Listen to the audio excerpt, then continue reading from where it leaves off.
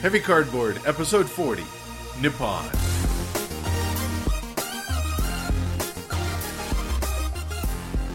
Coming to you from the Le Havre Smokehouse. Welcome to Heavy Cardboard, where we talk medium-heavy strategy board games, war games, 18xx, and other related topics in the board gaming hobby.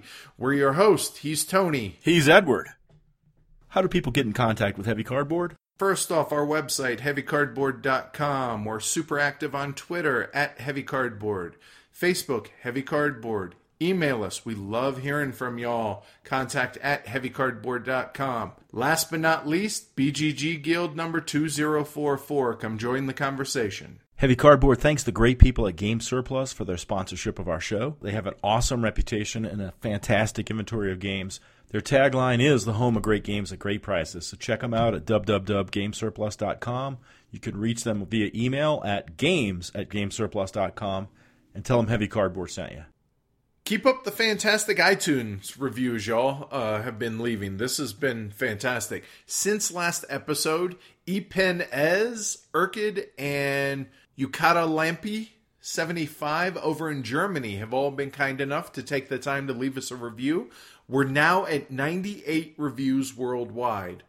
Why don't you guys, all you listeners, everybody, try and be number 99 and 100 and help us hit the 100 mark by next episode. That'd be really cool. Thanks, everybody.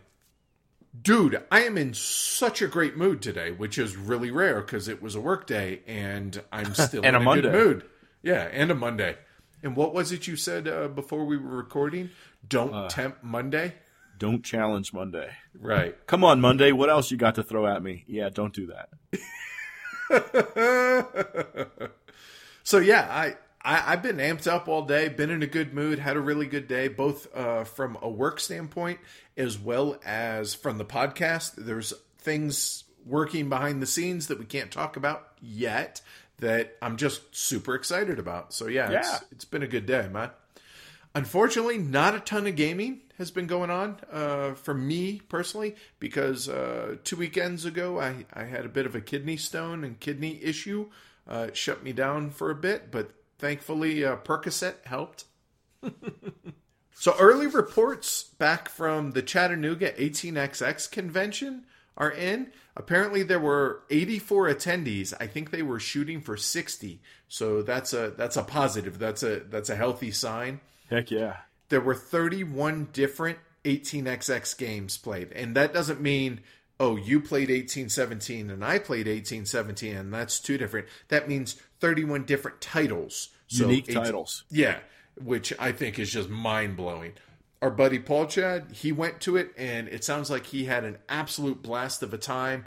Everybody was really warm and accommodating and just welcoming, and he played with Mark Derrick one game and other stuff, and for a guy who isn't outgoing like I am, he was a little apprehensive about it, but from everything he said, he had a blast. So now you and I are like, hey, maybe we should do that next year. Chattanooga choo-choo, here we come. Right? I think that'd be a lot of fun. That'd be cool. He sent pictures of 18GB, which is in development. Looked really cool. It did. But it's an 18xx, so most of them look pretty cool to us. Yeah. Hey, Denver Broncos, baby. Peyton Manning is writing and starring and directing a fairy tale ending to his career here, man. AFC Championship, Super Bowl, come on. I don't have high expectations after what I saw offensively from them this last week, but their defense is as good as there is out there. And as long as the defense keeps playing, I made the comment to Amanda before the game started. I said, if Denver scores 17 points, they'll win. And that held true because Pittsburgh only mustered 16. But yeah, I don't know about next week. I worry about them for next week.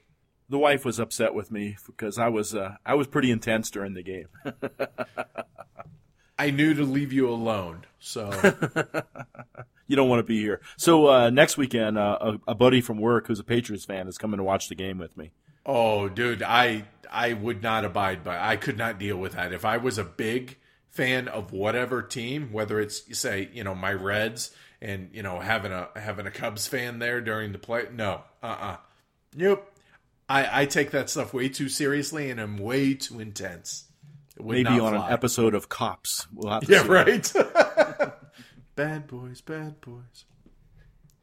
So Brandon from Brawling Brothers came up with his beautiful wife and his buddy Chad from NFL Films and their really, really cool 8-year-old daughter, which I'm not too keen on kids, and she was awesome. It was fantastic. We went up, we had had dinner, and a listener from the show, Corey, he drove up from Arizona to visit with his mom or something along those lines. He made it to game day in time to play Wildcatters with us. Right. And we had an awesome time. Then he went to dinner with all of us, and the pho was delicious, and the visiting with friends was fantastic. That was, so bottom line, if you're ever in Denver and you're not weird, come join us. That'd be cool. We are always welcome to having you all over for game day.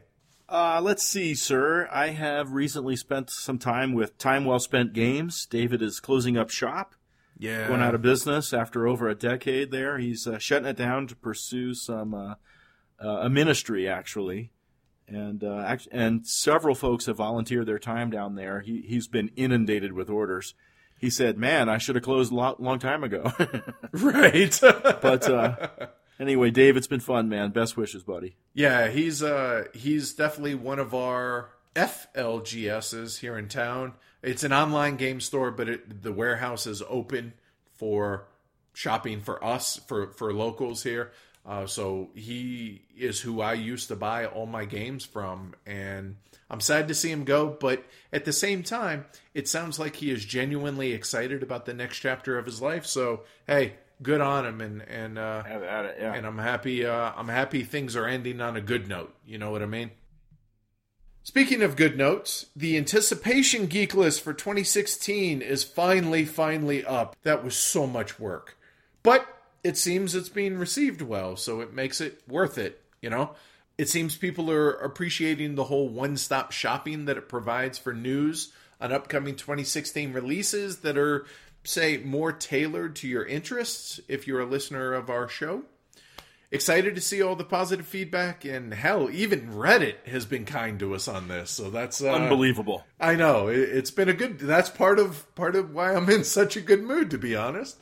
Anyway, I'll make sure it's linked in the show notes, so if you somehow have not seen this, you can check it out through there.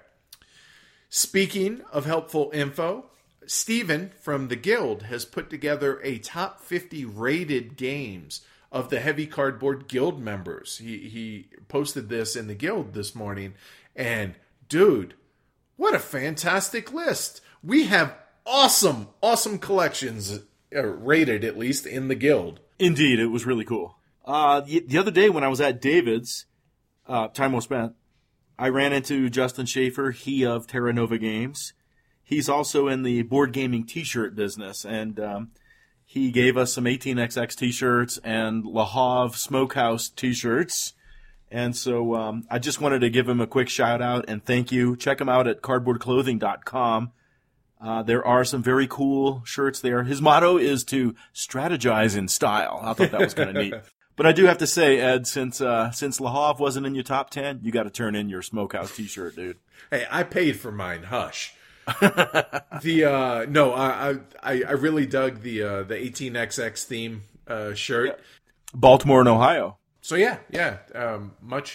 Mucho thank you to Justin and Cardboard Clothing. Thanks, guys. Woohoo. So yours truly was nominated, I guess, or selected, however you want to word it, as the BGG Love Spreader of the Week. It's for anyone who shows outstanding actions of love, gentleness, or otherwise positive traits. And Paulo Renato was kind enough to select me, so I got to be honest, I was probably more excited about that than I should have been, but I thought it was pretty cool. He said, he feels that we have given a lot back to the community, with the podcast and just the geek stuff like the Geek List and stuff like that. So I thought that was really cool. I'm really excited about it. So if you're so inclined, go check it out and ask away. Pretty much any question you want to ask, go ask it over there and I'll answer it. Also, try and figure out the 2 truths and a lie about me that are posted there. In all seriousness, though, no, congratulations, man. You do a lot more than I do activity wise in BGG and in the community and stuff like that, and it's super appreciated. Well, glad you got that honor, man. I appreciate it, but that's only because I don't have as much of a life as you do. That's all that is. So let's see here. HeavyCon update. Brian Fromm asked, is there any news on that? And I'll be honest, I've been a little reticent to mention this much on the show because I feel like we're kind of rubbing it in people's noses if you didn't get an invite. So I apologize. I'm sorry. But as I was told this morning, Alan Moon started the Gathering of Friends with the exact same idea in mind as we do, that we just want to get a bunch of people around us that are like-minded and want to play the games that we do, but we don't want to run a convention. And now, right. And now the Gathering of Friends is huge. It's still invite only, but it's huge. And for some reason, we didn't get an invite. I don't know. Anyway, so that's the whole point of that. Was kind of where we got the inspiration from, was that kind of idea. So anyway, an update. Enough about that. There are 4 RSVPs we're still waiting on. So 36 slots have been RSVP'd for, 2 of which are designers and 1 of which is a publisher. So they have 2 weeks, or we cut them off. No, not really. But yeah, we certainly hope to have those answered by then. We do have a name left on the waiting list. So if you want to add your name to the waiting list, I would suggest, emailing us when you hear this, i.e. before the weekend, if you want to be put on that, because if the 4 RSVP slots are available, we have 1 claim, so that leaves 3 spots. If possible, email before you hear this. Yeah, right, seriously. And if you don't already know, it's May 26th to May 29th, which is Memorial Day weekend, Thursday through Sunday. Monday, go home, get out of here. Here in Denver, and it's all heavy games all the time, and I'm really looking forward to the barbecue that we're doing on Friday night there. Right on. Cool.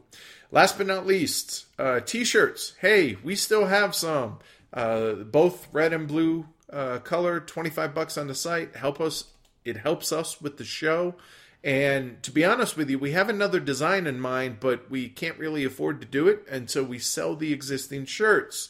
I mean, not only are they cool looking, in my opinion, they're all sorts of comfortable. Mo from the Board Game Group over on Facebook was kind enough to donate his graphic design skills and design the shirt. And so I love my shirt. It's not only comfortable, but it's cool looking.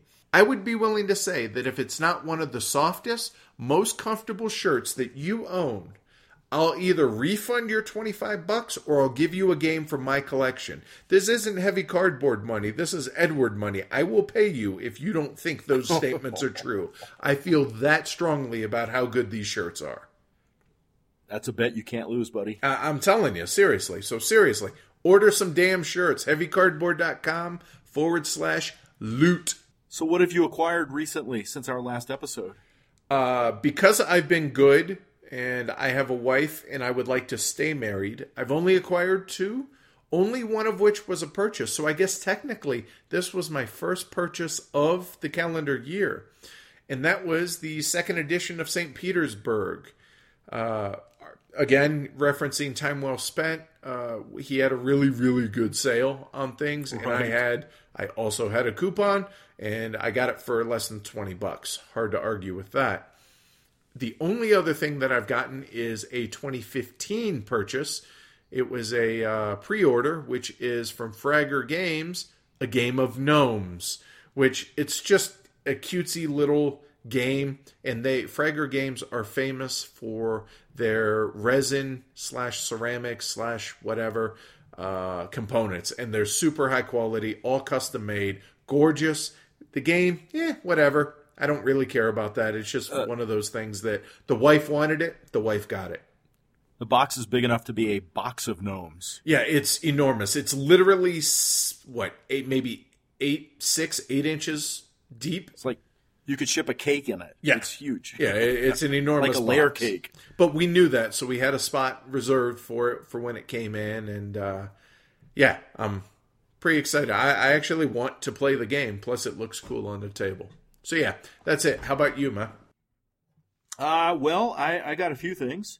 Seven Wonders Duel. I actually got that for Robin, and she's beat me at it several times now. I'm not surprised. I do have a couple of victories in there against her, though, so it's really pretty cool, very quick, gives me the Seven Wonders flavor, and it's got a little edge to it, kind of cool. Sultania, I bought 2 copies of that. I bought one, again, for Robin. It's a gorgeous tile-laying game, and then it's got like an Aladdin theme, so Jessica, my daughter, said, whoa, I want one, because she's into all things Aladdin, so we got her one. I'd like to try that. More to come. Oh, maybe I wouldn't. Okay, moving on. I got Stevenson's Rocket, which is a Knizia from like 1998 or 1999 or something. It's directing the routes of railroads in England. So there's stations, stock shares, good tokens, auctions. Yeah. All in about an hour. So I'm hoping it's going to be some railroad filler. I was going to ask, having not played it yet, it kind of fills that same slot, kind of not feel, but that same slot as something like a Tinner's Trail? Question mark? Perhaps so. Okay. Perhaps so. Although I think quicker. Oh, okay. All right, cool. Yeah. 18 Ardennes arrived, so I'm very, very happy about that. I grabbed a game called Rotterdam. I got it used and cheap at an LGS. That never fails to make me laugh. I know. It's the actual game is terrible. It is chock full of randomness and senseless pain. So the game goes in the trash. What I really bought was the 20 wooden ships that can carry 2 cubes each. I got that for some game design ideas. Rest of the game goes in the trash. Literally, too, right? Yeah. Oh, yeah. Oh, I can't do that. I've never been able to do that. My copy of Neue Heimat from Game Surplus came in. You know, it came in before Christmas, but I told Velma, like, just ship it to me later, like, after your Christmas rush, you know, because we could play Edward's copy. Not only that, but they were busy doing the fulfillment for Carson City Kickstarter, which I heard went pretty smoothly overall for this being their first time doing it. So, yeah, they've been swamped, needless to say. Velma said, and I'm not in this category, but she said that some customers have said that they're missing pieces or something. So Chili Spiele sent her a whole bunch of extra pieces. So if you got one from Game Surplus and you're missing something, write her a note. What are you hunting and or anticipating, sir? Well, sir, there are 73 entries in my anticipation thread. I think I'm good there, damn it. Yeah, so only one thing then. One thing. Just the list happens to have 73 options on it.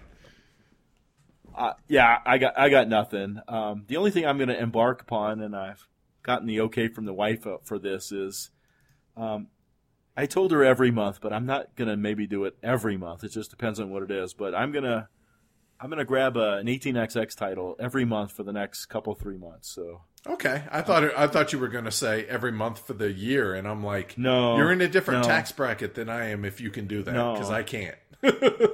So, like 18 mechs and 89 was fun. And, both of them were 58. high on my list. Excellent. There's too many to choose from. So somebody write me and tell me why I should pick something. So, playing. Well, nothing 2 weekends ago. Since right. I was laid up on the couch, doped up with Percocet, I was feeling very little pain from that. But I was able to get some games in before and after. So let's see. Obviously, Nippon and Roll for the Galaxy. Castles of Burgundy, which was the first game of Amanda's and my Best of 3 10-game challenge. Interesting to note, when just surfing around BGG, I stumbled upon apparently a couple-year-old thread that somebody had done analysis of the different Castles of Burgundy boards. And I didn't realize that there are some that are inherently more difficult or much easier. So that's something to be aware of going forward. Huh. So yeah, I thought that was interesting. Anyway, as I mentioned earlier, got in a game of Wildcatters with Sweater Mike, his wife Denise, and our listener Corey. And that was an amazing game. Not only, I love Wildcatters anyway, not only from a gameplay standpoint, aesthetically on the table, but just I really enjoy the game. But man, this game of it was phenomenal. Everything was just nip and tuck and, just super tight and a lot of fun and was wonderful and everybody loved it. So that was cool. Got another play of Lignum in, which we're going to be talking about here pretty extensively in an upcoming episode. But I got to say, man, I played it twice now. Once, 2 months ago, give or take a little bit. And I thought it was good back then. I played it again this time, and I thought it was great. I really enjoyed it much more this play than I did my first play. There's 3 levels. There's the basic, the advanced, and the expert. And both times we played the advanced game. But I just feel like it flowed better. It just worked really well. And I really, really enjoyed it way more than I thought I was going to when Phil wanted to break that out. So that was a big positive for me, Lignum. That's cool. Good to hear. Also got a game of Pi Mal Flauman in, because that was good when game day this last Saturday we scheduled it, and I totally forgot what time we scheduled it for. And apparently Sweater Mike and Denise did too, because they came over at 10. And come 10:15, we're like, where the hell is everybody? And the website was really slow that day. It got fixed later in the day, but anyway. Every day. And I was like, I don't even want to bother looking it up because it's going to take too long. So I was like, maybe people are running late. So we played Pi Mal Flauman. Come to find out, oh, wait, we scheduled it for 11. My bad. All right. So last but not least, the super secret SNCF map that we played. And by super secret, I mean you designed it for 2 reasons. 1, to be a giveaway at HeavyCon. And 2, to maybe present to John Bohr and see if he wanted to maybe include it in a future yearly Winsome subscription throw in. I had a lot of fun. It's based on the U.S. map. I don't want to say too much, but I thought it played really well, dude. I was really impressed. So mad props on that. Good job. I have no interest in designing, but I like the idea of picking apart and kind of developing and seeing what works and seeing what doesn't. And I'll be honest, dude, couldn't really find too much to gripe about, so well done. Right on. So how about you? What you been up to? Because you and I have not played many games together in the last month, really. No, we really haven't, which is kind of strange, actually. It is. Seven Wonders Duel, mentioned that. Sultania, it's beautiful tile-laying game, man. When you finish your palace, it looks amazing. But it is dull. There are some challenges in getting the tiles into your palace, but ultimately, with the gins, they're doable. So, ends up being a race game. Meh, whatever. Okay.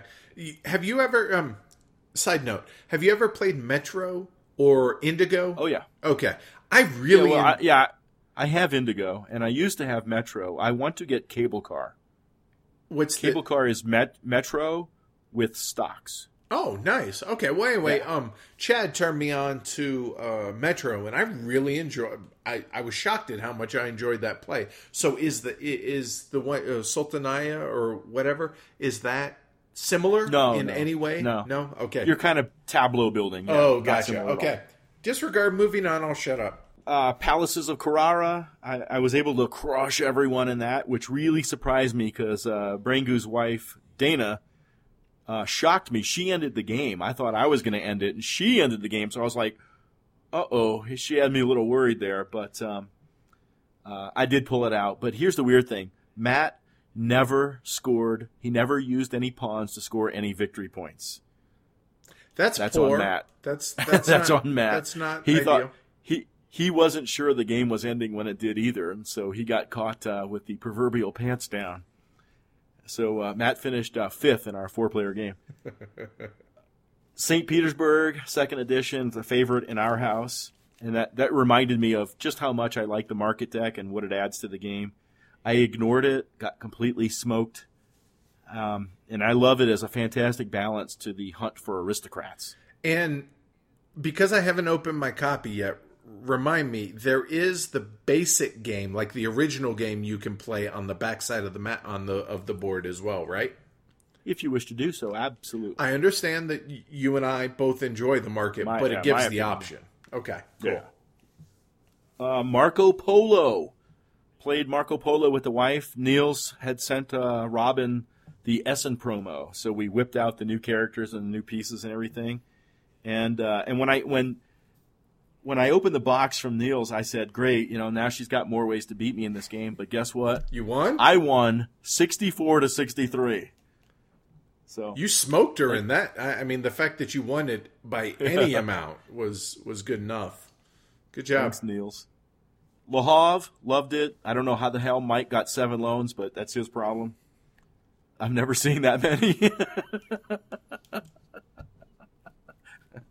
And Tinner's Trail, man. Love that game. Tinner's Trail made an appearance. So good stuff.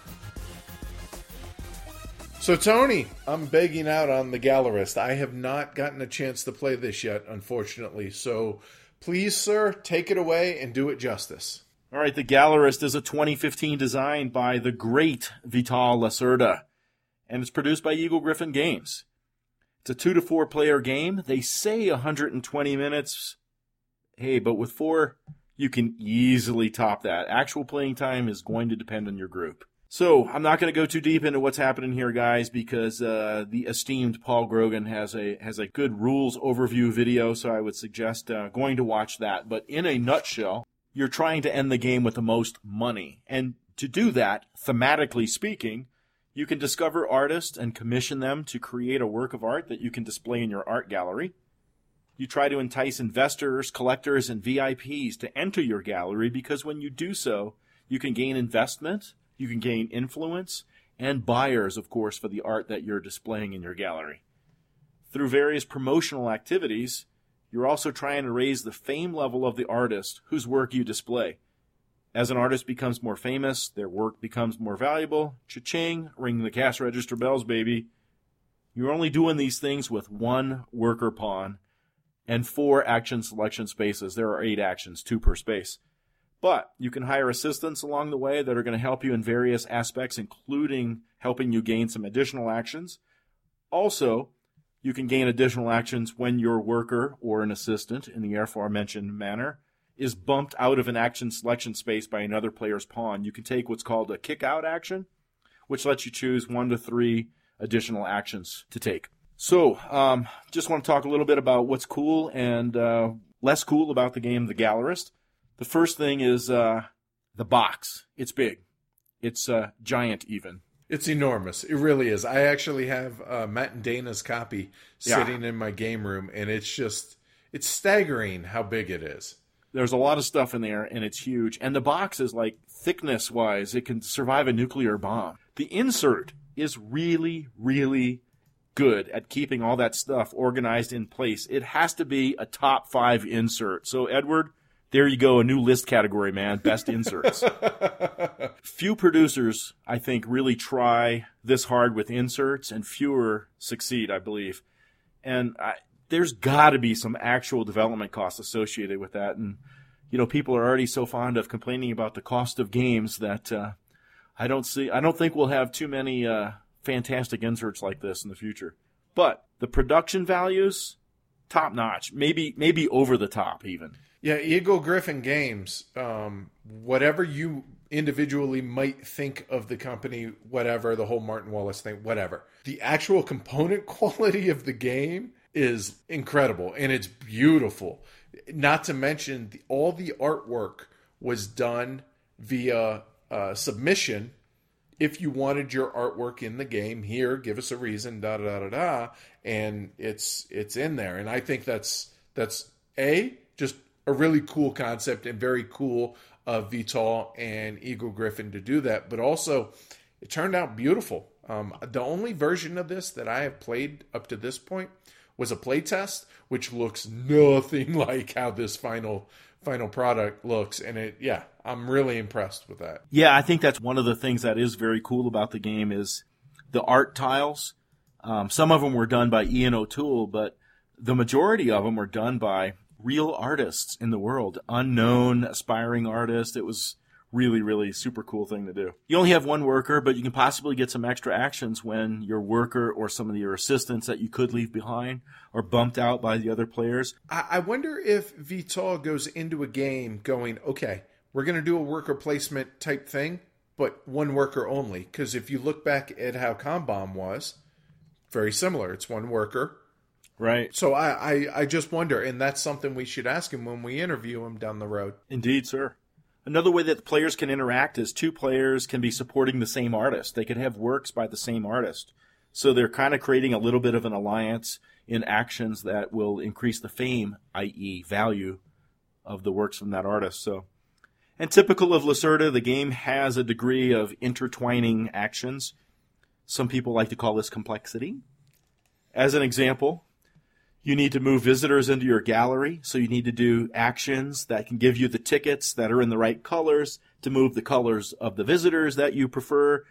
Brown and white visitors help you get money. Pink and white help you get influence. And white visitors help increase the fame. So there's this whole rigmarole about how do I get this colored visitor into my gallery, et cetera, et cetera, et cetera. I like layered things, man. I like to think through those actions and plan out how I can accomplish them with a minimum of pain.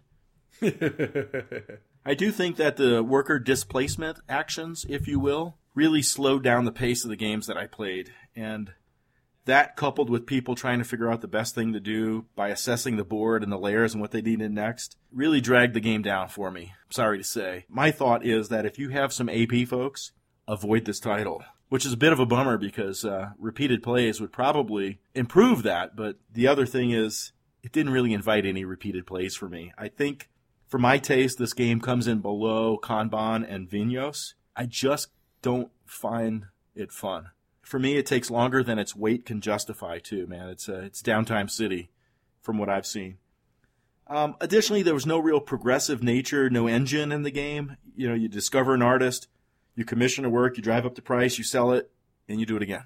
And, you know, nothing's really changed in your world. And I feel like there was actually more complexity than actual depth in the game as well. So regarding the rules, man, when I was reading them, I was pretty hopeful, but I just felt like my hopes weren't fulfilled after playing the game. It is a skillfully designed game. That's clear.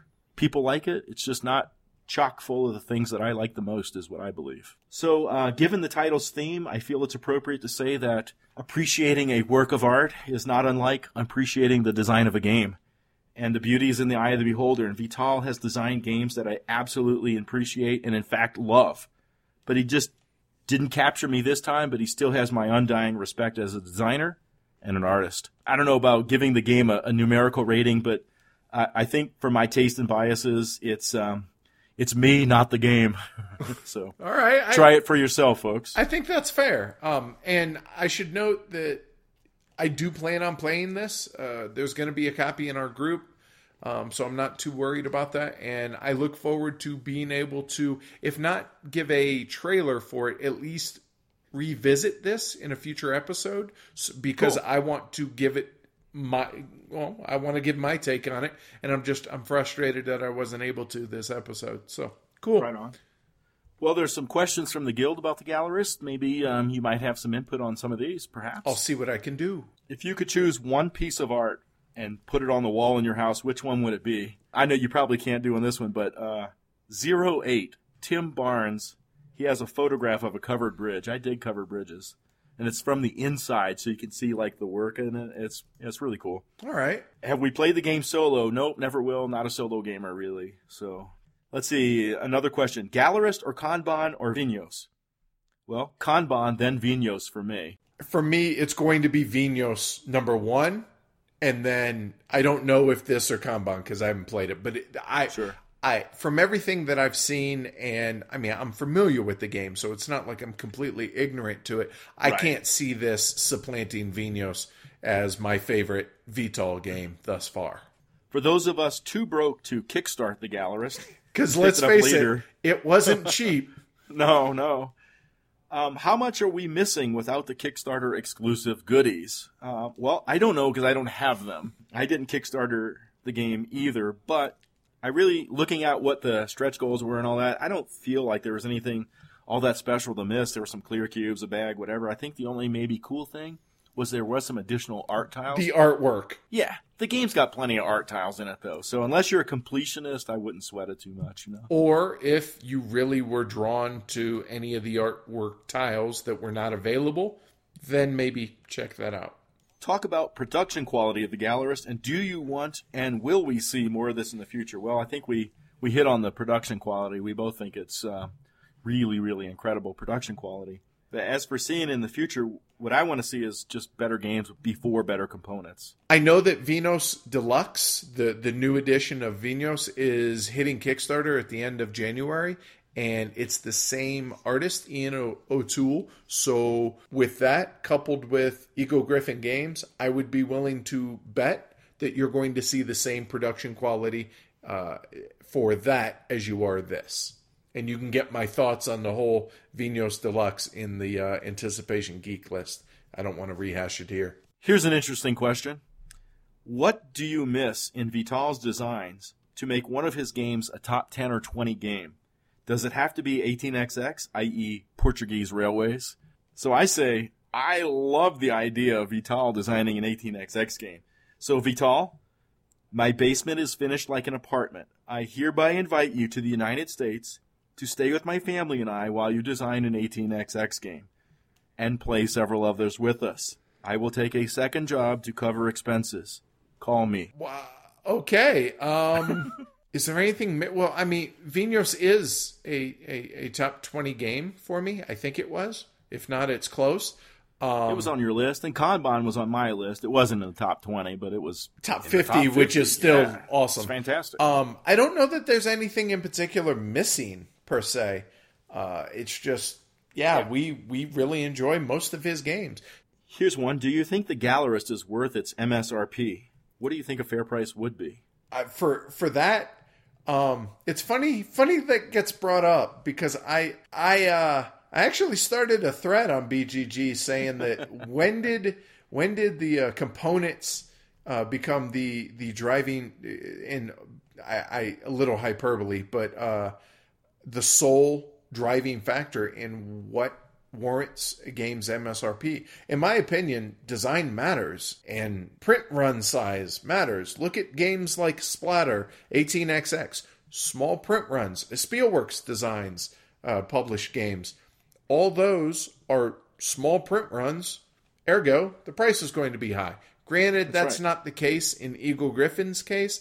I'm not a fan of the price fixing that they do, as well as other publishers do. So in that respect, let the market dictate discounts.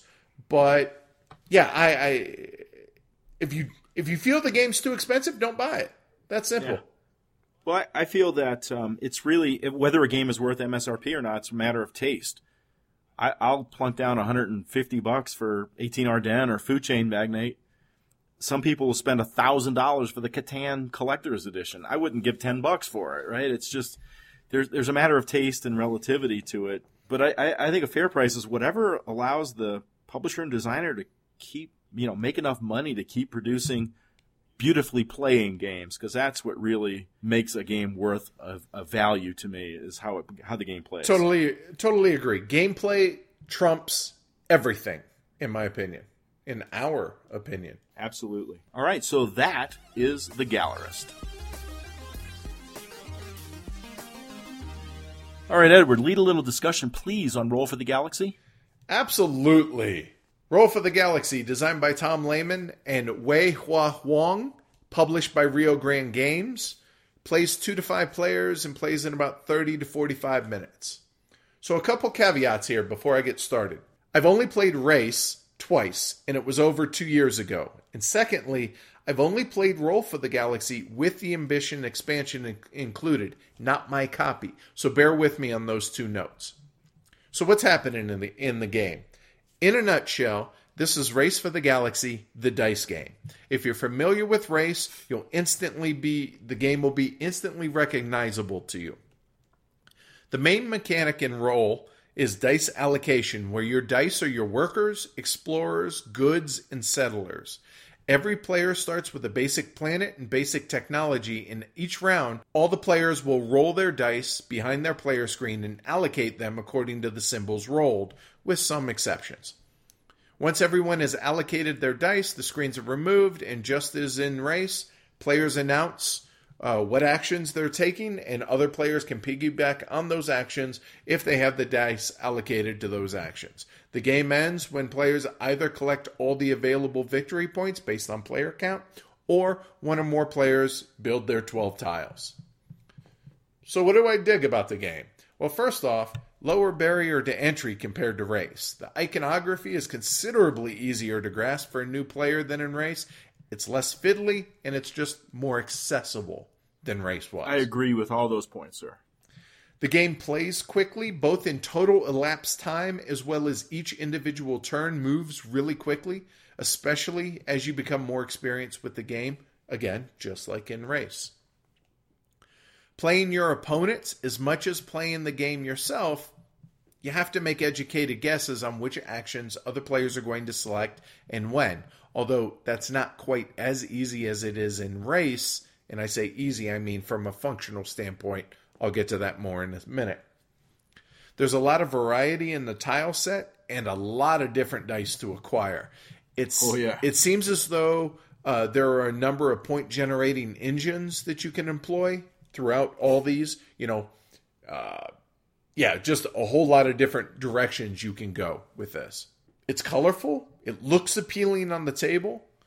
And believe it or not, Tony, close your ears, but I enjoy chucking a lot of dice once in a while, so I'll be honest, it was kind of a welcome experience to just have a cup full of dice and just slinging it around. I dug that. It was kind of nice. It was cool. You hear them rattle in the cup, and there's plenty of mitigation and different things you can do with the dice, so it's not like you're completely at their whim, Exactly. Like you said, there are plenty of ways to mitigate poor, or maybe we should call them not ideal at the time, dice rolls. And this very well might be a springboard for new players to start here and then advance into playing Race for the Galaxy. Your mileage may vary. One thing I think is really cool about the dice is that the different colors of dice are engineered for different results. The 6 sides are not always equal from color to color to color. And that actually leads to some decision-making about, okay, I need to put more dice back in my cup. Do I want the blue one, the orange one, or the yellow one? Or, you know what I mean? Depending on what kind of result I am trying to drive this with this shake of the cup. So, as with all games, there are some less than ideal things. So here we go. First off, it's not race. What I mean by that is, if you're a fan of race, you're likely going to want to stay with race. From what I can remember of Race for the Galaxy, Roll feels a bit, clunkier with the whole explore action. You're drawing a tile from a community bag and have to decide what side of the tile to choose. And so when there's multiple players trying to do that, having to pass the bag around and, oh, wait, I got to draw again, give me the bag. It's not as fluid as it is in Race. Sure.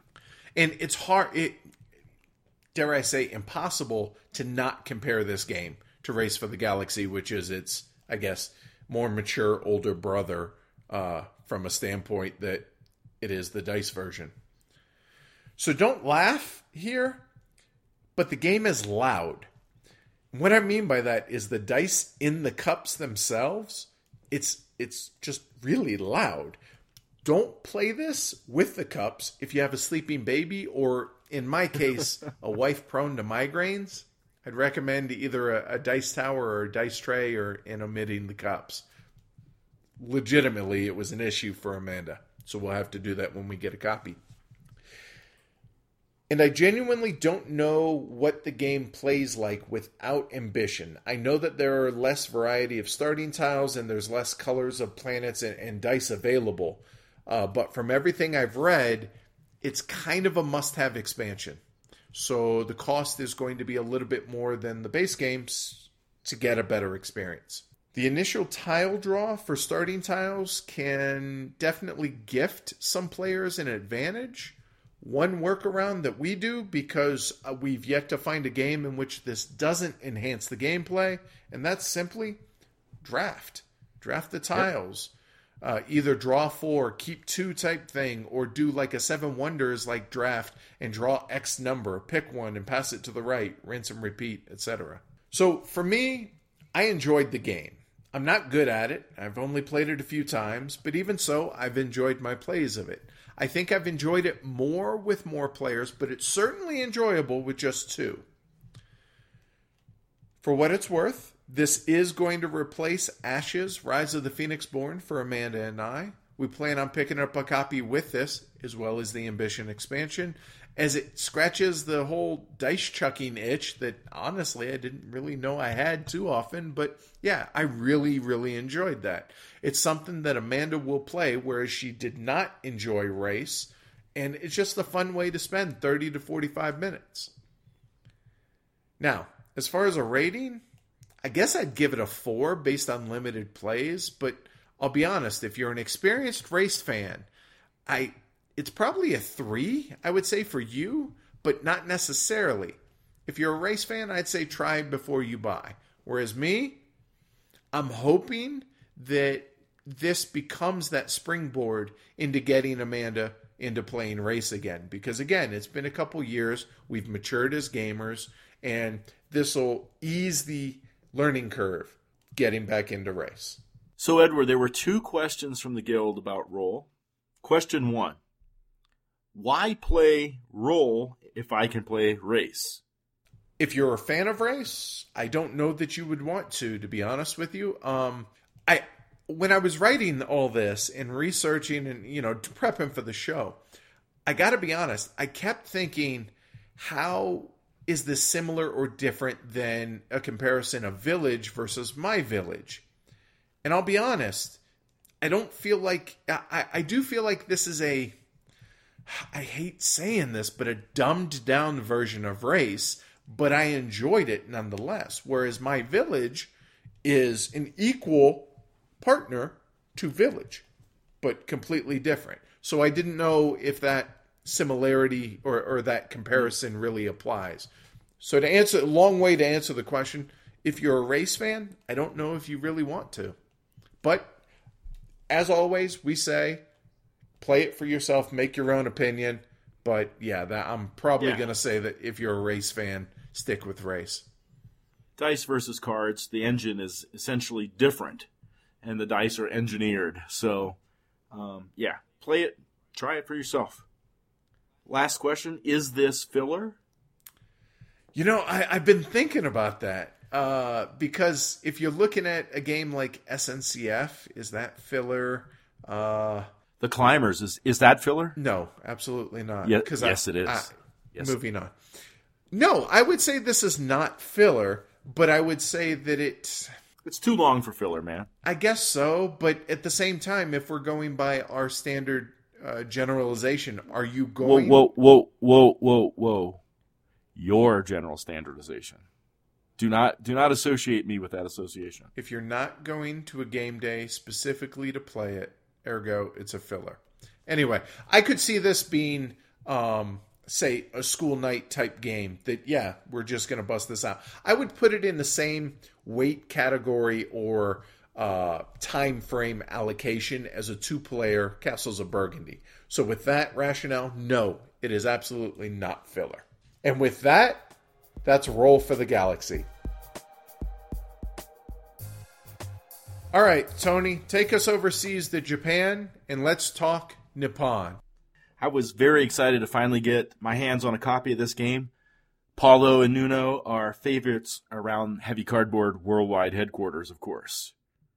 So, Nippon is a 2015 release from the aforementioned Nuno Bezzaro Sentiero and Paulo Soledade. Published by What's Your Game, and the amazing artwork is done by Mariano Iannelli. It's a 2 to 4 player game, 1 to 2 hours depending on player count. Availability and cost, we got a review copy, but I also purchased my own additional copy for 43 euros at the time. I think it's up to 47 now. That includes shipping. That's a heck of a deal. That's it. That's about what you're going to pay here in the States. But as it is, it's supposed to be hitting stores and shelves literally any day, I think. Sure. So what's going on in Nippon? As usual, we're not going to teach the rules. In fact, Paul Grogan is teaching the rules. He taught me the game. I watched his amazing video, learned everything I needed to know, just really needed to consult the rule book at that point.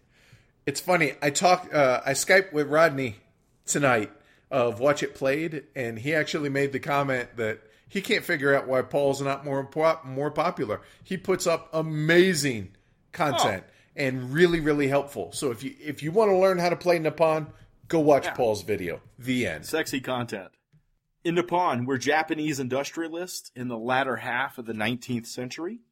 And we're building factories and railroads and ships and satisfying the needs of the populace at the expense of foreign interests. At the heart of the game is an action selection mechanic where the players are going to choose an action and take one of the meeples that are available on that action space.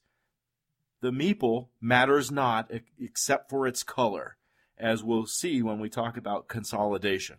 For now, suffice it to say that meeples are available in 6 different colors, but only 1 to 3 randomly selected meeples are available in any given action at any one time. So you won't always have the luxury of selecting the meeple in the color that you would prefer. Actions include things such as building factories, producing goods, increasing your coal production, increasing your knowledge, which you need to build more and more complex factories, placing railroads, filling foreign contracts, delivering goods to the cities, etc. The cities. They have demand for various goods that are being produced by the factories by the players. When you deliver goods to a city, you get to place an influence tile in that city. You have a limited set of these tiles, and they are numbered for some specific values. So, you must place them wisely. The more goods you deliver, the higher the tile value that you're eligible to place. The tiles and their values are your entrance into the area control battle that is fought in each region of Japan. There's 4 regions on the map. When a scoring round is executed, players are going to score victory points based on having the most, second most, or third most influence points in a given region.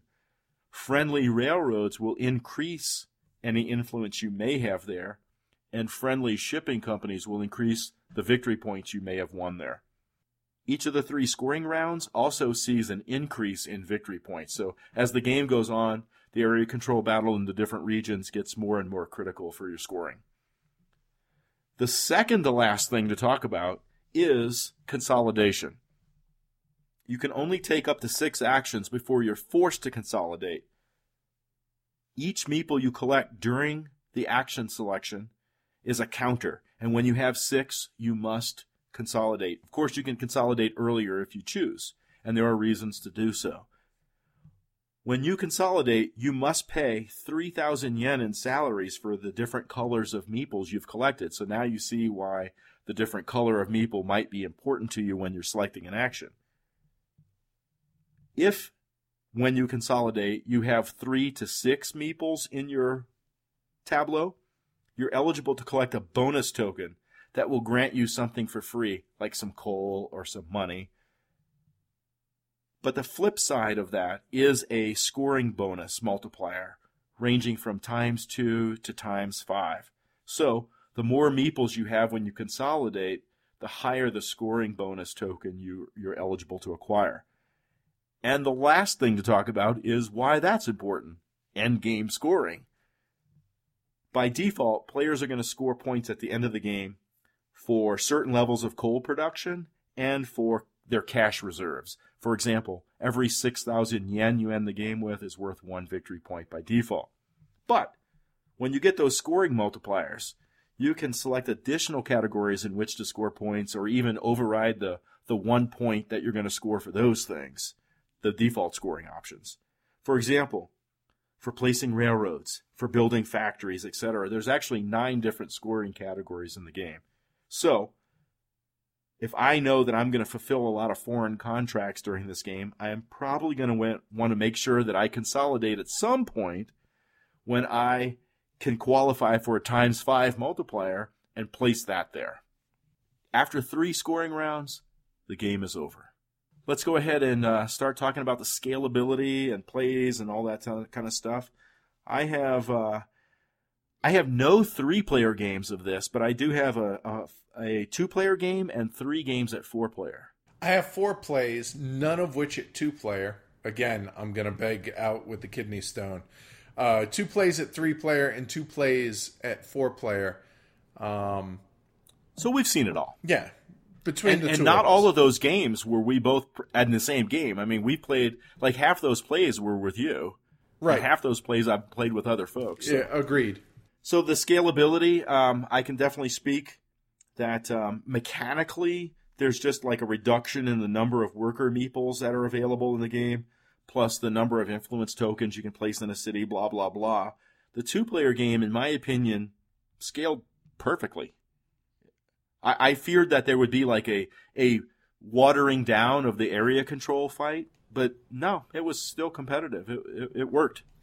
I was going to say it felt very well scaled at 3 and 4 for me. So Yeah. If you think it does 4 to 2, I think it does 3 to 4. I'd say it scales pretty well. Absolutely.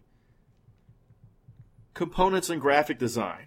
Do you have any thoughts there? Yeah, solid quality Euro components with the custom meeples, the custom workers there. To be honest with you, it's the type of quality that we've come to expect from a What's Your Game produced game. It's totally unspectacular, but that's not necessarily a bad thing. I have 2 bad things to talk about. I agree in principle with what you said, but there's 2 things that upset me about the Not game's components-wise. Just absolutely. graphic design-wise. I have 1 component issue, and I have 1 graphic design issue. Okay, I know the graphic design. Hit me on the component. The component is the cardboard used in the board seems awfully cheap. And I think I'm seeing a trend in What's Your Game's titles where the materials of the board are lesser qualities. For example, it's getting noticeable.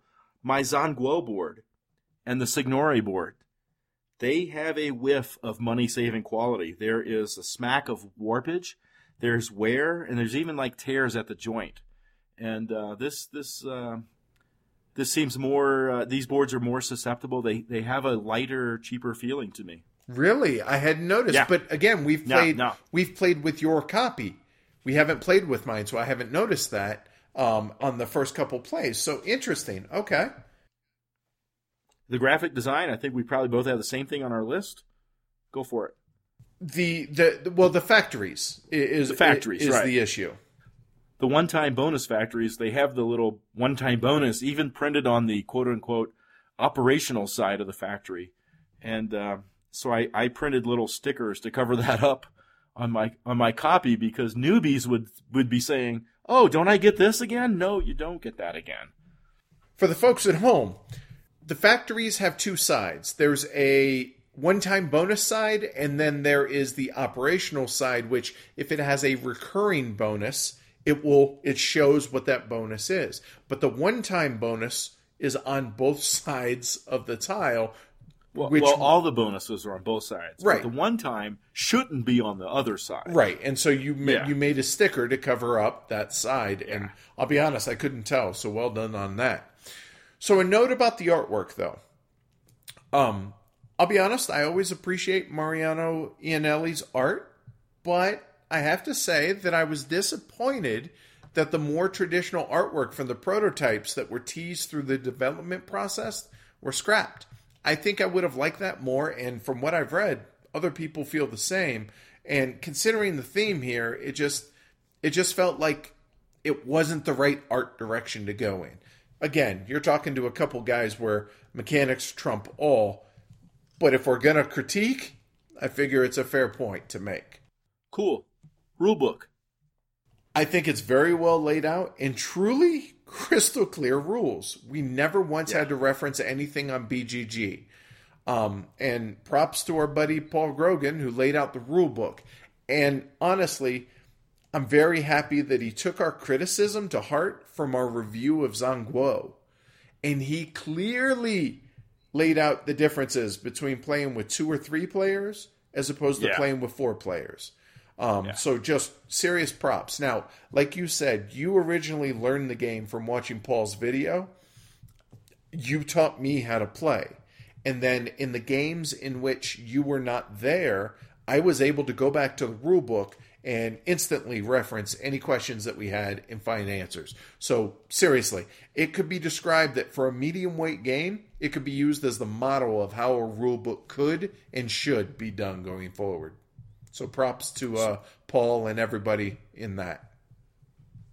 So you just said it, medium. What makes this game? Is that your answer? Yeah, absolutely. I think it's a medium weight game, especially when you compare it to the designer's other big game being big games plural being Panamax right. and is it Madeira or Madeira? I believe it's Madeira. Let's see. Complexity, sir. Rules complexity, mechanical complexity. I didn't feel like there's a lot there for that. The mechanics are really easy to grasp and execute, I believe. I actually have the term easy to grasp written down in front of me, so I would agree. Nice. Yeah. I just don't think there's a lot here that's going to contribute to the weight of the game. Like we said, it falls squarely in the medium. Now, what about planning? So planning, forethought, thinking ahead, organizing activities to achieve a goal. I think it's somewhat limited. I think it's more of a choice in short-term versus long-term benefits that you're really focused on. Obviously, you're going to have strategy-wise whenever you take the multiplier tokens and, okay, what am I going to try and focus on? So there's long-term planning in that. But, again, contributing to the weight of the game, I don't know that there's a ton there. No. And like I said, I think it's limited. I think there is something of a small engine to build in the game. For example, you need knowledge to build factories. You want machinery in those factories. You want your coal output at a certain level. But there's ways to get coal and knowledge without necessarily being a part of your engine, right? Also, a huge, huge portion of the victory point generation is really from the area control mechanic, which is fairly tactical as area control mechanics can be, because all the goods are available just about everywhere, or in demand just about everywhere. Now, it's not as tactical, I don't think, as a lot of area control games, because you only have so many influence tiles, and they're of a fixed value. And once you put your light ones out, you're kind of intrigued with trying to up your ante, if you will, to produce more cubes, to get bigger influence tiles out to get your small ones back, etc. Right, and that's what I was just going to say is unless someone does the lifting for you and kicks those out for you. Crushes them. I also, this is definitely capital letters NOT, an economic game. This is not an economic game. Your hard currency is it's not related to anything. It's not related to the size, output, efficiency of your engine. It's really just related to how high you got your money token moved up, So, and I think that helps folks get it, but it's just the expense of that is depth and therefore planning, in my opinion. Well put. What about luck and random factors? Well, correct me if I'm wrong, but I'm only seeing two sorts of randomness in this game. The first one is the region setup, but that's known to all players before the start of the game. Right. And there's something cool about that. When you put those city tiles in those regions, there's one extra city tile. So a couple of goods are always going to be in quote-unquote slightly less demand. Or short demand. Right. Yeah. Right. So that's kind of cool. I agreed. So the other, and this is a big thing, the random, is the drawing of the workers and the different colors of the workers every round. Obviously that is work. You can work around that, so I don't feel like that's hurting the weight of the game, but it's also not contributing to it. Right on. I'm assuming you're going to think the same as I, that the length of the game does not contribute to the weight of the game. Correct. Then how long do you think it takes someone to get the game? Well, I think you're going to get it pretty quick. However, seeing the end game impact of the scoring helps seeing it once, because you're likely not going to realize just the plethora of scoring that's going to happen at the end and the different categories of scoring. So yeah, Hefe, you're gonna probably want to see the end of that before that that clicks. I think once you see your first consolidation, you're good to go. End game scoring notwithstanding. Okay, cool. All right, so let's talk about what makes the game enjoyable. Would you like to go first? Or sure. Well, first off, game turns fly by. Not a lot of downtime in this game unless somebody is seriously tanking. We have actually, okay, hey, I'm going to consolidate. Go ahead and take your turn in a 4-player game. And by the time you're finished with your consolidation, it's your turn again. So that's a credit to keeping everyone engaged throughout the entire game. It's flowing, it's moving, and man, it flies even faster with less than 4 players. And again, I see that as a positive, limiting the downtime. Absolutely, sir. I think that your turn is either going to take 5 seconds or 5 minutes. That's an exaggeration, but you get the point, right? But certainly I have seen a bit of AP here and there from certain folks or whatever, but basically you can execute your turn pretty quickly in this game, though. Totally agree. I think that, we talked about it in the random stuff, the different colors of meeples that are available in the given action spaces. The workers, yeah. So this action selection mechanism, in spite of its randomness, I like it. I like the different colored workers because of the randomness, displaying to me a certain number of meeples and of certain colors drives in me whether or not I'm going to take another action or consolidate. Because and that kind of also depends on the state of my current engine, too, in terms of being able to afford a different color worker and still have enough money for the next turn. So I think the way that the different colored workers appear randomly ties very well into the consolidation mechanic. And I like that it's up to the players to throw caution to the wind and take multiple different colors of workers and just say, you know what, I'm not going to worry about limiting myself on what actions I'm going to make available based on the worker color. And you can either choose to pay out the wazoo in salaries by doing that, but it gives you the entire range of actions, or you can be more conservative, and I've seen both work here, that, oh, hey, I just want to focus on one, maybe 2 colors of workers. And by doing that, you're saving yourself income. You're saving yourself money for next turn. You're going to have more money, but you're doing it at the expense of limiting your options for what actions you can take this turn. And on that same note, because the way the mechanic works, you can actually see what is going to be available for the refill areas.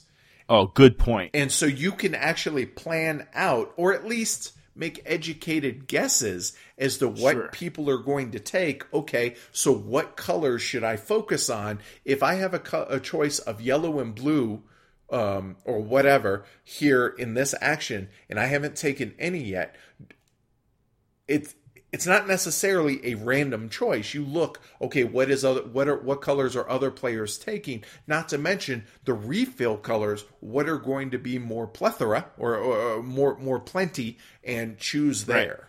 Right. So yeah, I really enjoy that. There's a lot of blue workers. I'll take a blue one. Exactly. Right. If I can. And I think it's one of those rare occasions where the randomness actually creates some decisions. I think so. It's. Yeah, that's a really good way to put it. Like, without that, there wouldn't be as many interesting decisions. Ding. Huh. That's, yeah. When I was prepping for the show, I read a description that somebody said it has a cool worker take-ament. Take-ament? Yeah, because you're limiting worker placement in a sense that you're limiting players' options because you have less of them to choose, and you're limiting what color, and you're forcing other players into that decision of, okay, am I going to have higher salaries, take more colors, or am I, okay, you took that one that I was going to, so now instead of taking a different color worker, now I have to change plans because I don't want to spend that extra 3,000 yen for that worker. So I think that's a really, really clever implementation there. Indeed. So the variable turn length and how players dictate when a turn ends.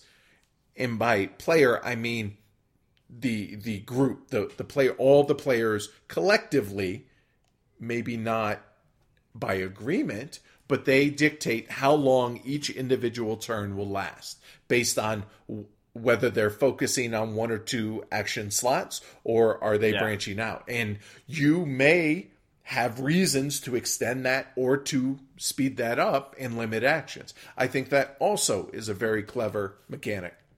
Yeah, you can never really be sure when the little round counter will slide a space. You can definitely see it coming, but when it gets down to there's one or two meeples left there, you just can't count on it happening or not happening. So a little bit of mystery in the game there. Right. My favorite mechanic in the game is the consolidation mechanic. Let's talk consolidation. And when do I do it? How much will it cost me? What victory point multiplier will I get? Should I squeeze out this last 3,000 yen before I do it? Or screw it, I'll throw it away because I really need to get more money to do something right away. I think that's the smartest mechanic in the game for me. That would be the third of three of the mechanics that I really enjoy, with the two prior notwithstanding. I dig the Emperor's Rewards and how you have to do that short-term versus long-term evaluation as well whenever you take that consolidation.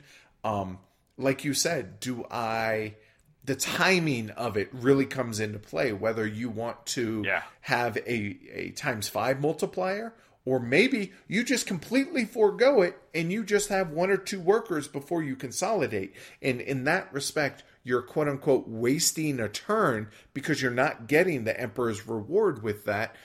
But there may be tactical reasons on why you're choosing to do that. Well, one of those tactical reasons ties into what you were just talking about the variable length bound, if you will. And that is, wow, the turn could end and we could go into a scoring round and I need to get a ship out there or a train out there to help my influence in a region. Therefore, I really want to consolidate, but I need to take an action to get some ships out there. Right. that kind of a thing, or trains out there, etc. So speaking of that influence, the way the factories turn goods into regional influence via the local market and how the influence tile valuation is dictated based on the value of the factory. I enjoy the kind of metagaming of the influence tiles and how you can choose, okay, if I'm throwing away or if I'm turning 3 factory goods into influence tiles, do I go for the 7-point influence tile? Or maybe do I go with a 6 and a 5? Because that's 11 influence, which obviously is more than 7, but it requires me to put it out in 2 places. And then going back to the demands, are there even 2 that I can do in this region? Right. I really, really dig that. And I'm going to nitpick the theme a little bit later on, but I did like that the game kind of forces you to take care of supplying Japan first. Then you can look to export the goods, which is completely thematic because that's exactly what was being that's where the focus was historically. Yeah. I'm not a fan of area control mechanics in general, with some notable exceptions like colonialism, etc. I do think that the area control in this one is really smart, actually. It's not just so purely tactical for the reasons we mentioned earlier with the different influence tokens and stuff like that, and for also everything you just said. Cool. My second favorite mechanic in this game. I love Palaces of Carrara because it lets me decide when to take income, and it lets me decide when to score victory points. Like I mentioned earlier in the episode, Matt never decided to score any victory points. Matt lost the game. Nippon has a similar thing in that it allows me to determine what will score and how well that will score for me. So the consolidation mechanic lets me choose the 2 to 5 time multiplier for one, or for the 9 different categories of scoring. And so I love it when a game gives me the opportunity to decide how important certain things are to me in the game. I think that's really pretty cool. I mentioned earlier this is not an economic game, but games have their own little economies, of course, right? And the economy in this game is pretty tight. I often find myself 1 friggin' coal cube short or 2,000 yen short. I think what this means is Paulo and Nuno are just freaking masters at balancing the quote-unquote economy in a game. Oh, there's no doubt that this is well developed and well play tested. No question. So let's jump into the other side of the coin. Are there any things about the game that maybe didn't strike you as so positive? I have a few, and I want to backtrack one thing when you were talking about how the game allows you that to choose when to score, in a sense, and what things you're going to score, right? All right, sir.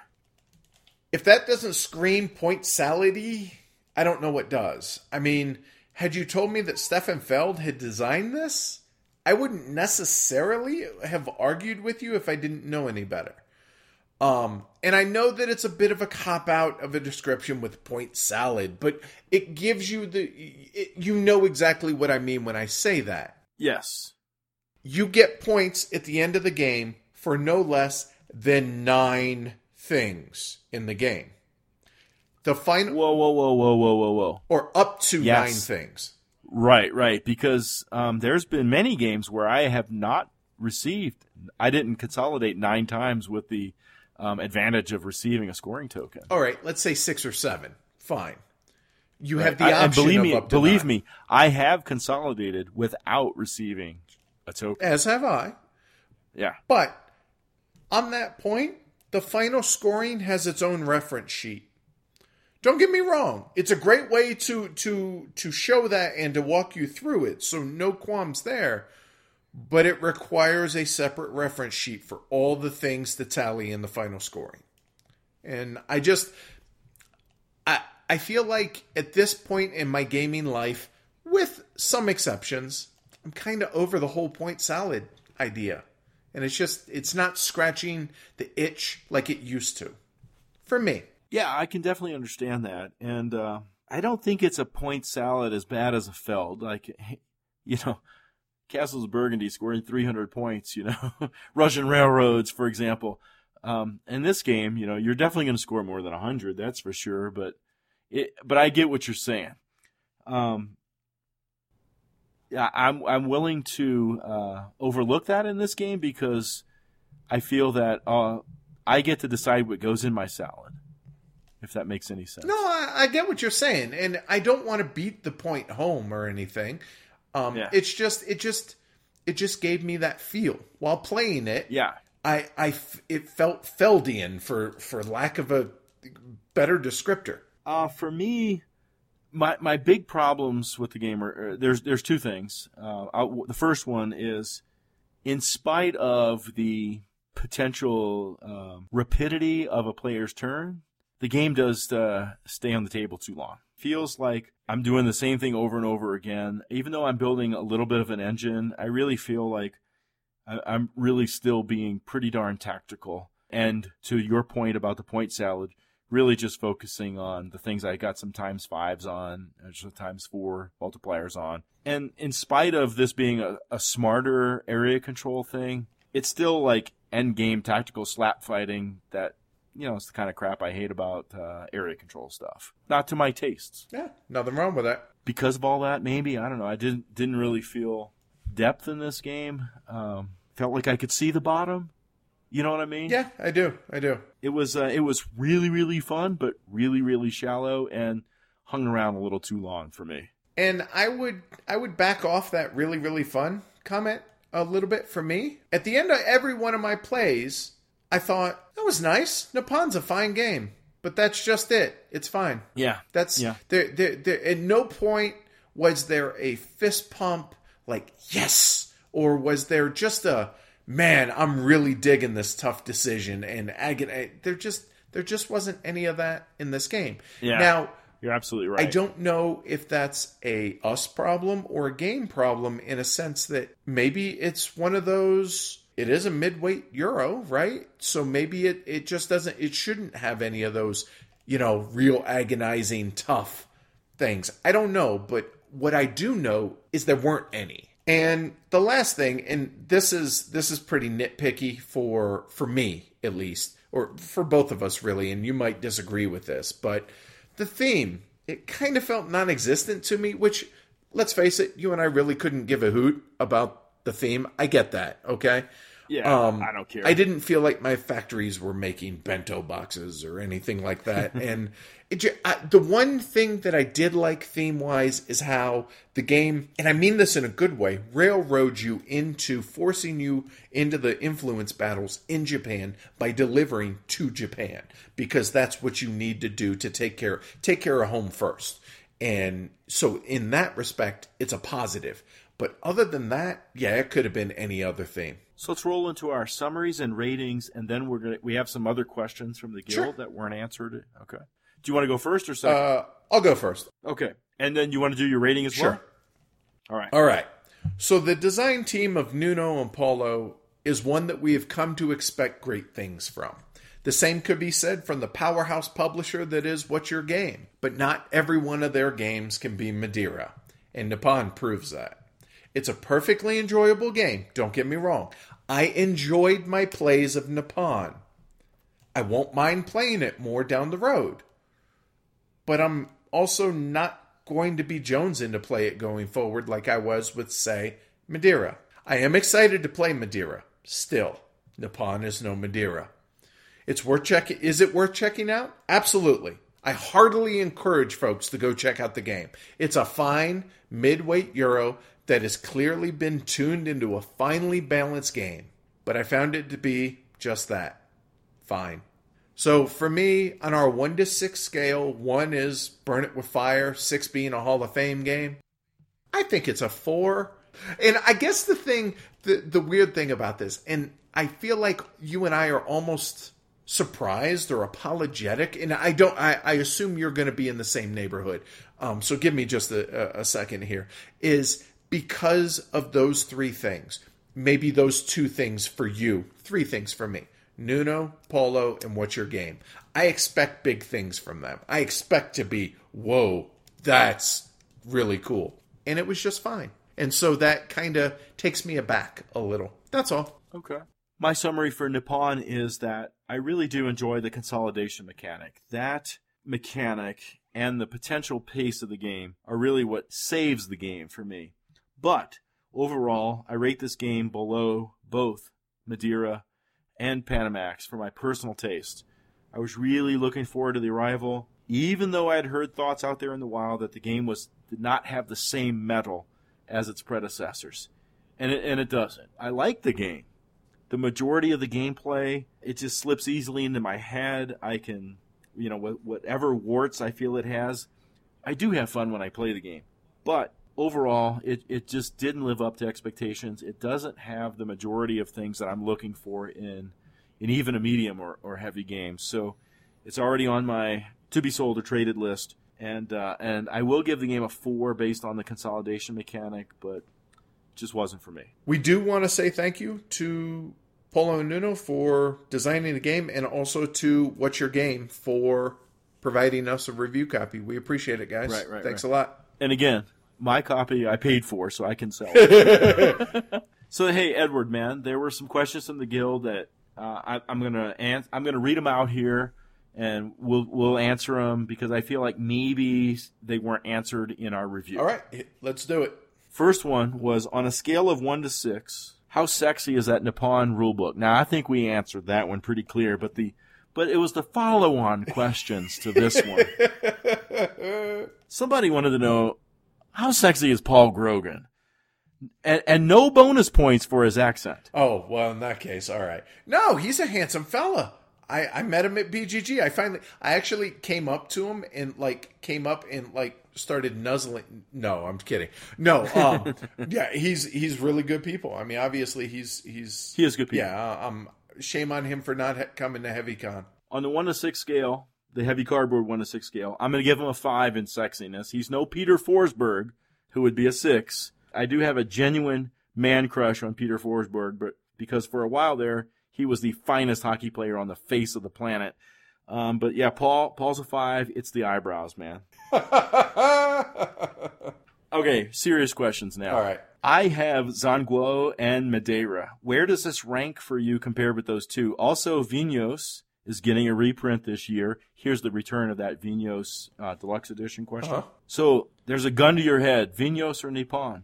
Oh, duh. Vinhos. Not even close. Plus, they had the Zhanguo and the Madeira in there. Well, okay. In that case, it would be Madeira, Vinhos. That's interesting, though, between Zhanguo and Nippon. That's really close. I have Madeira, Vinhos, Zhanguo, Nippon.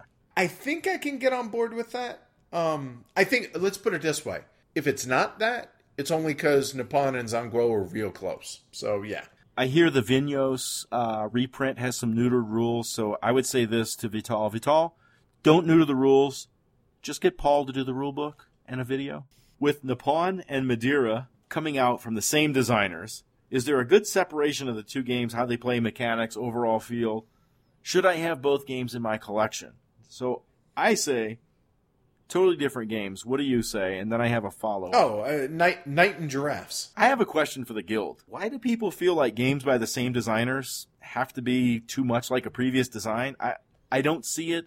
Educate me, please. For example, Zolkin and Marco Polo, same designers. One's from Mars, the other's from Pluto.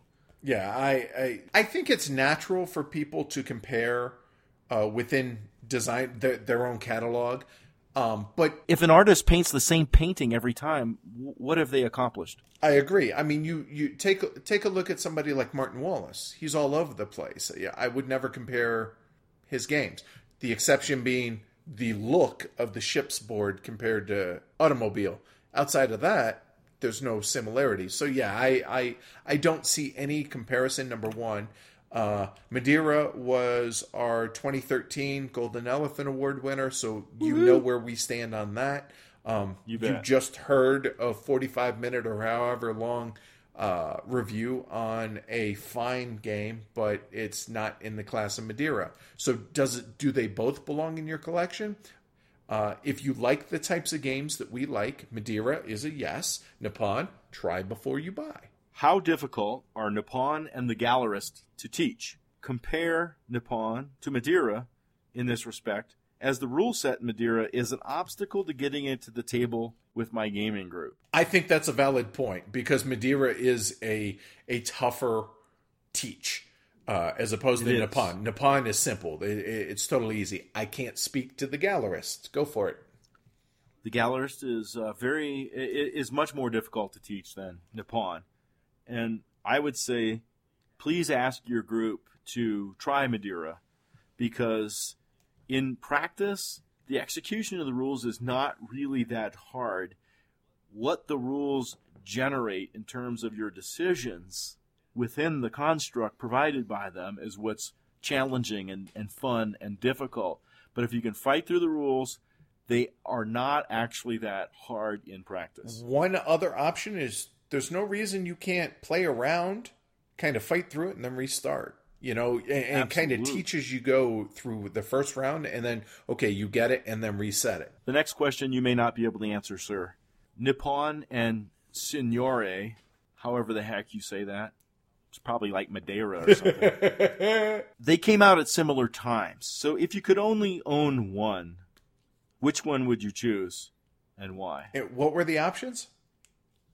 Nippon and Signore. Oh, I haven't played Signore yet, so I can't. And that's why I thought maybe you could answer it. So I will say Signore, but you'll have to wait for a future episode to find out why. Ooh, snap. Nice cliffhanger, sir.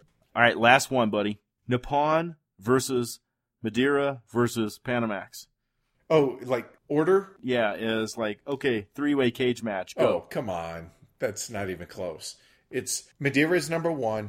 Panamax is a more distant second than you would have originally thought when we did our review, and Nippon is third. Something I wanted to point out. Someone made the comment, wait, unless I missed something, Panamax wasn't in yours and my top 50, in neither of them. And I answered, you are correct. The reason that is as time has gone on, it didn't. If we were to review that game now, as opposed to when we did, I don't know, a year and a half ago, thereabouts, I don't think we would be as high on it as we were. I just taste mature. Oh, it's got some really, really cool ideas. Absolutely. The pushing of ships has not changed. That's still absolute genius. But there are some more, as time has gone and more plays, whatever. It's it's above Nippon, but it's nowhere near Madeira. So me reading this as a three-way cage match, I decided to answer the question in sports announcer style. Ready? Go. This will probably suck, but here we go. Madeira gives Nippon a menacing glare. Nippon passes out from fright and is disqualified by the officials. Panamax makes a run at Madeira and lands a good blow, but Madeira retaliates with two quick body shots and Panamax is down. TKO. Madeira wins and retains the Portuguese championship. Well, when you say careful, that was funny, A, and well done.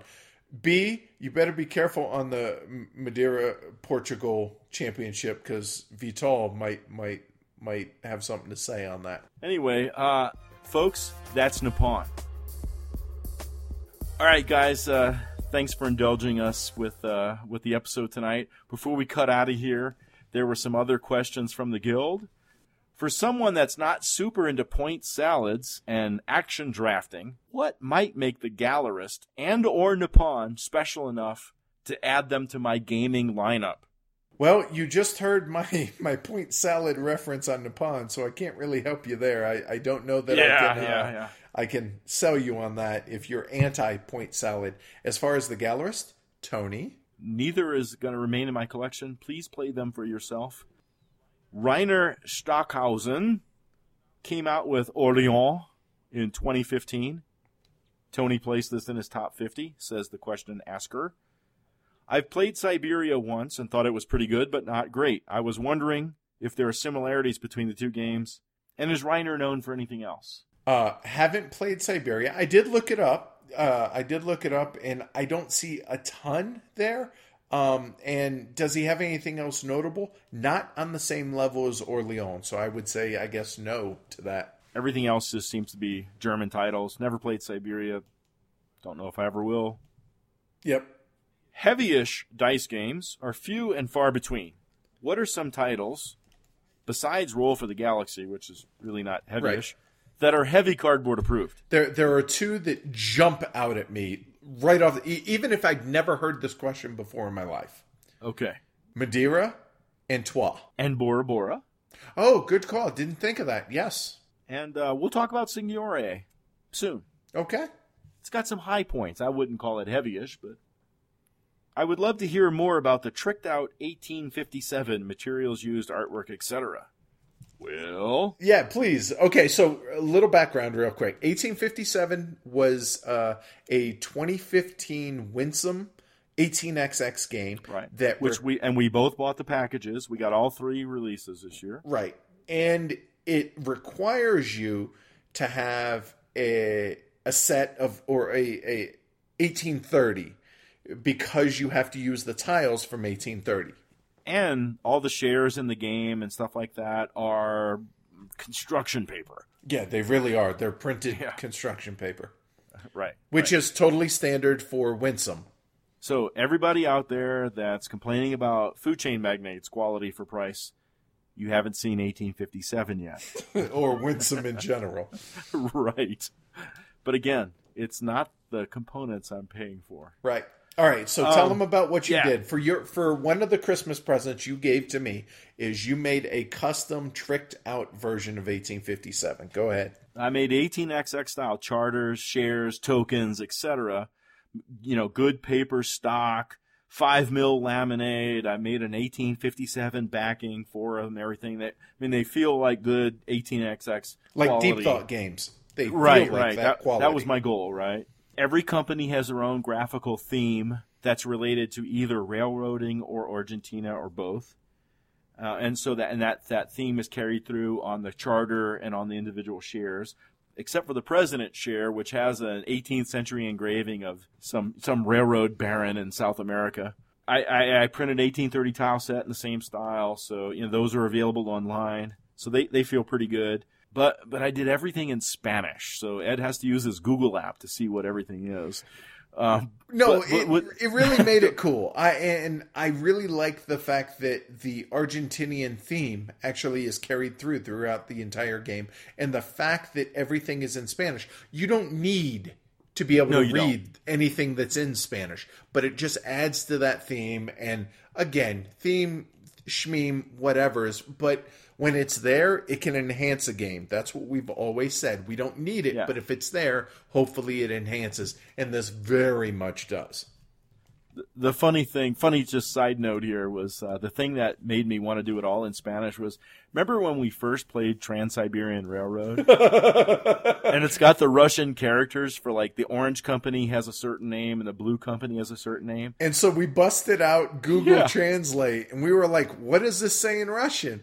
It says... And wait. But we were expecting like, oh, this is the Russian State Railroad or the Trans-Siberian Railroad, but...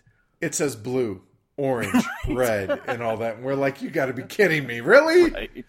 Do you have any info on Brazil, the next game from Paulo and Nuno? So I emailed Paulo because he and I had been chatting about Rising Sun Railroads, speaking of winsomes. So here's what Paulo had to say. It's a card game about gold mining in Brazil. It is a 2 to 4 player game that he expects in final form would take 60 to 80 minutes. It's a tableau builder. It has a medium complexity level, probably a lower complexity level than any other game he feels they have designed. The plan is to deliver the game around Essen 2016. Seems like it's on track. So that's what we know about Brazil. All right, y'all. Next episode, we're looking at Lignum. Hey, you'll be happy to know it's out of print already. So yay! Getting back to normal. There we go. Anyway, yeah, that's it. Again, buy our t-shirts, please. Help support the show. Cool. Thanks. Yeah, I hesitate to say we want to get through this crop of t-shirts so we can get to the next design, because the next design is freaking really cool. Exactly. But that's hard. That might not help sell the current design because people might want the next design. Well, wait. Here's an idea. Support the show twice. Get them both. Duh. All right. Anyway, we'll catch you guys in a couple weeks. Thanks for sticking with us through this episode. Hopefully y'all had fun listening to it, and we made your Thursday or Friday or whatever a little bit better. And if you're interested in HeavyCon, if you think you can make it, I would email us stat. How do people get in contact with Heavy Cardboard? First off, our website, heavycardboard.com. We're super active on Twitter at heavycardboard. Facebook, Heavy Cardboard. Email us. We love hearing from y'all. Contact at heavycardboard.com. Last but not least, BGG Guild number 2044. Come join the conversation. Heavy Cardboard thanks the great people at Game Surplus for their sponsorship of our show. They have an awesome reputation and a fantastic inventory of games. Their tagline is the home of great games at great prices. So check them out at www.gamesurplus.com. You can reach them via email at games@gamesurplus.com. And tell them Heavy Cardboard sent you. Hey, buddy, I'll see you Wednesday or Thursday for early dinner. I'm so in. Speaking of which, yeah, I have not had anything that isn't water or tea in over 2 weeks. Oh. Not a single soft drink, not a single anything. Just those two. Nice. So, nice. Good job. So Good job. I'm eating better. I'm drinking better. Hopefully the weight starts coming off. Here we go. All right. All right, buddy. Later. See you later, man. Bye, guys.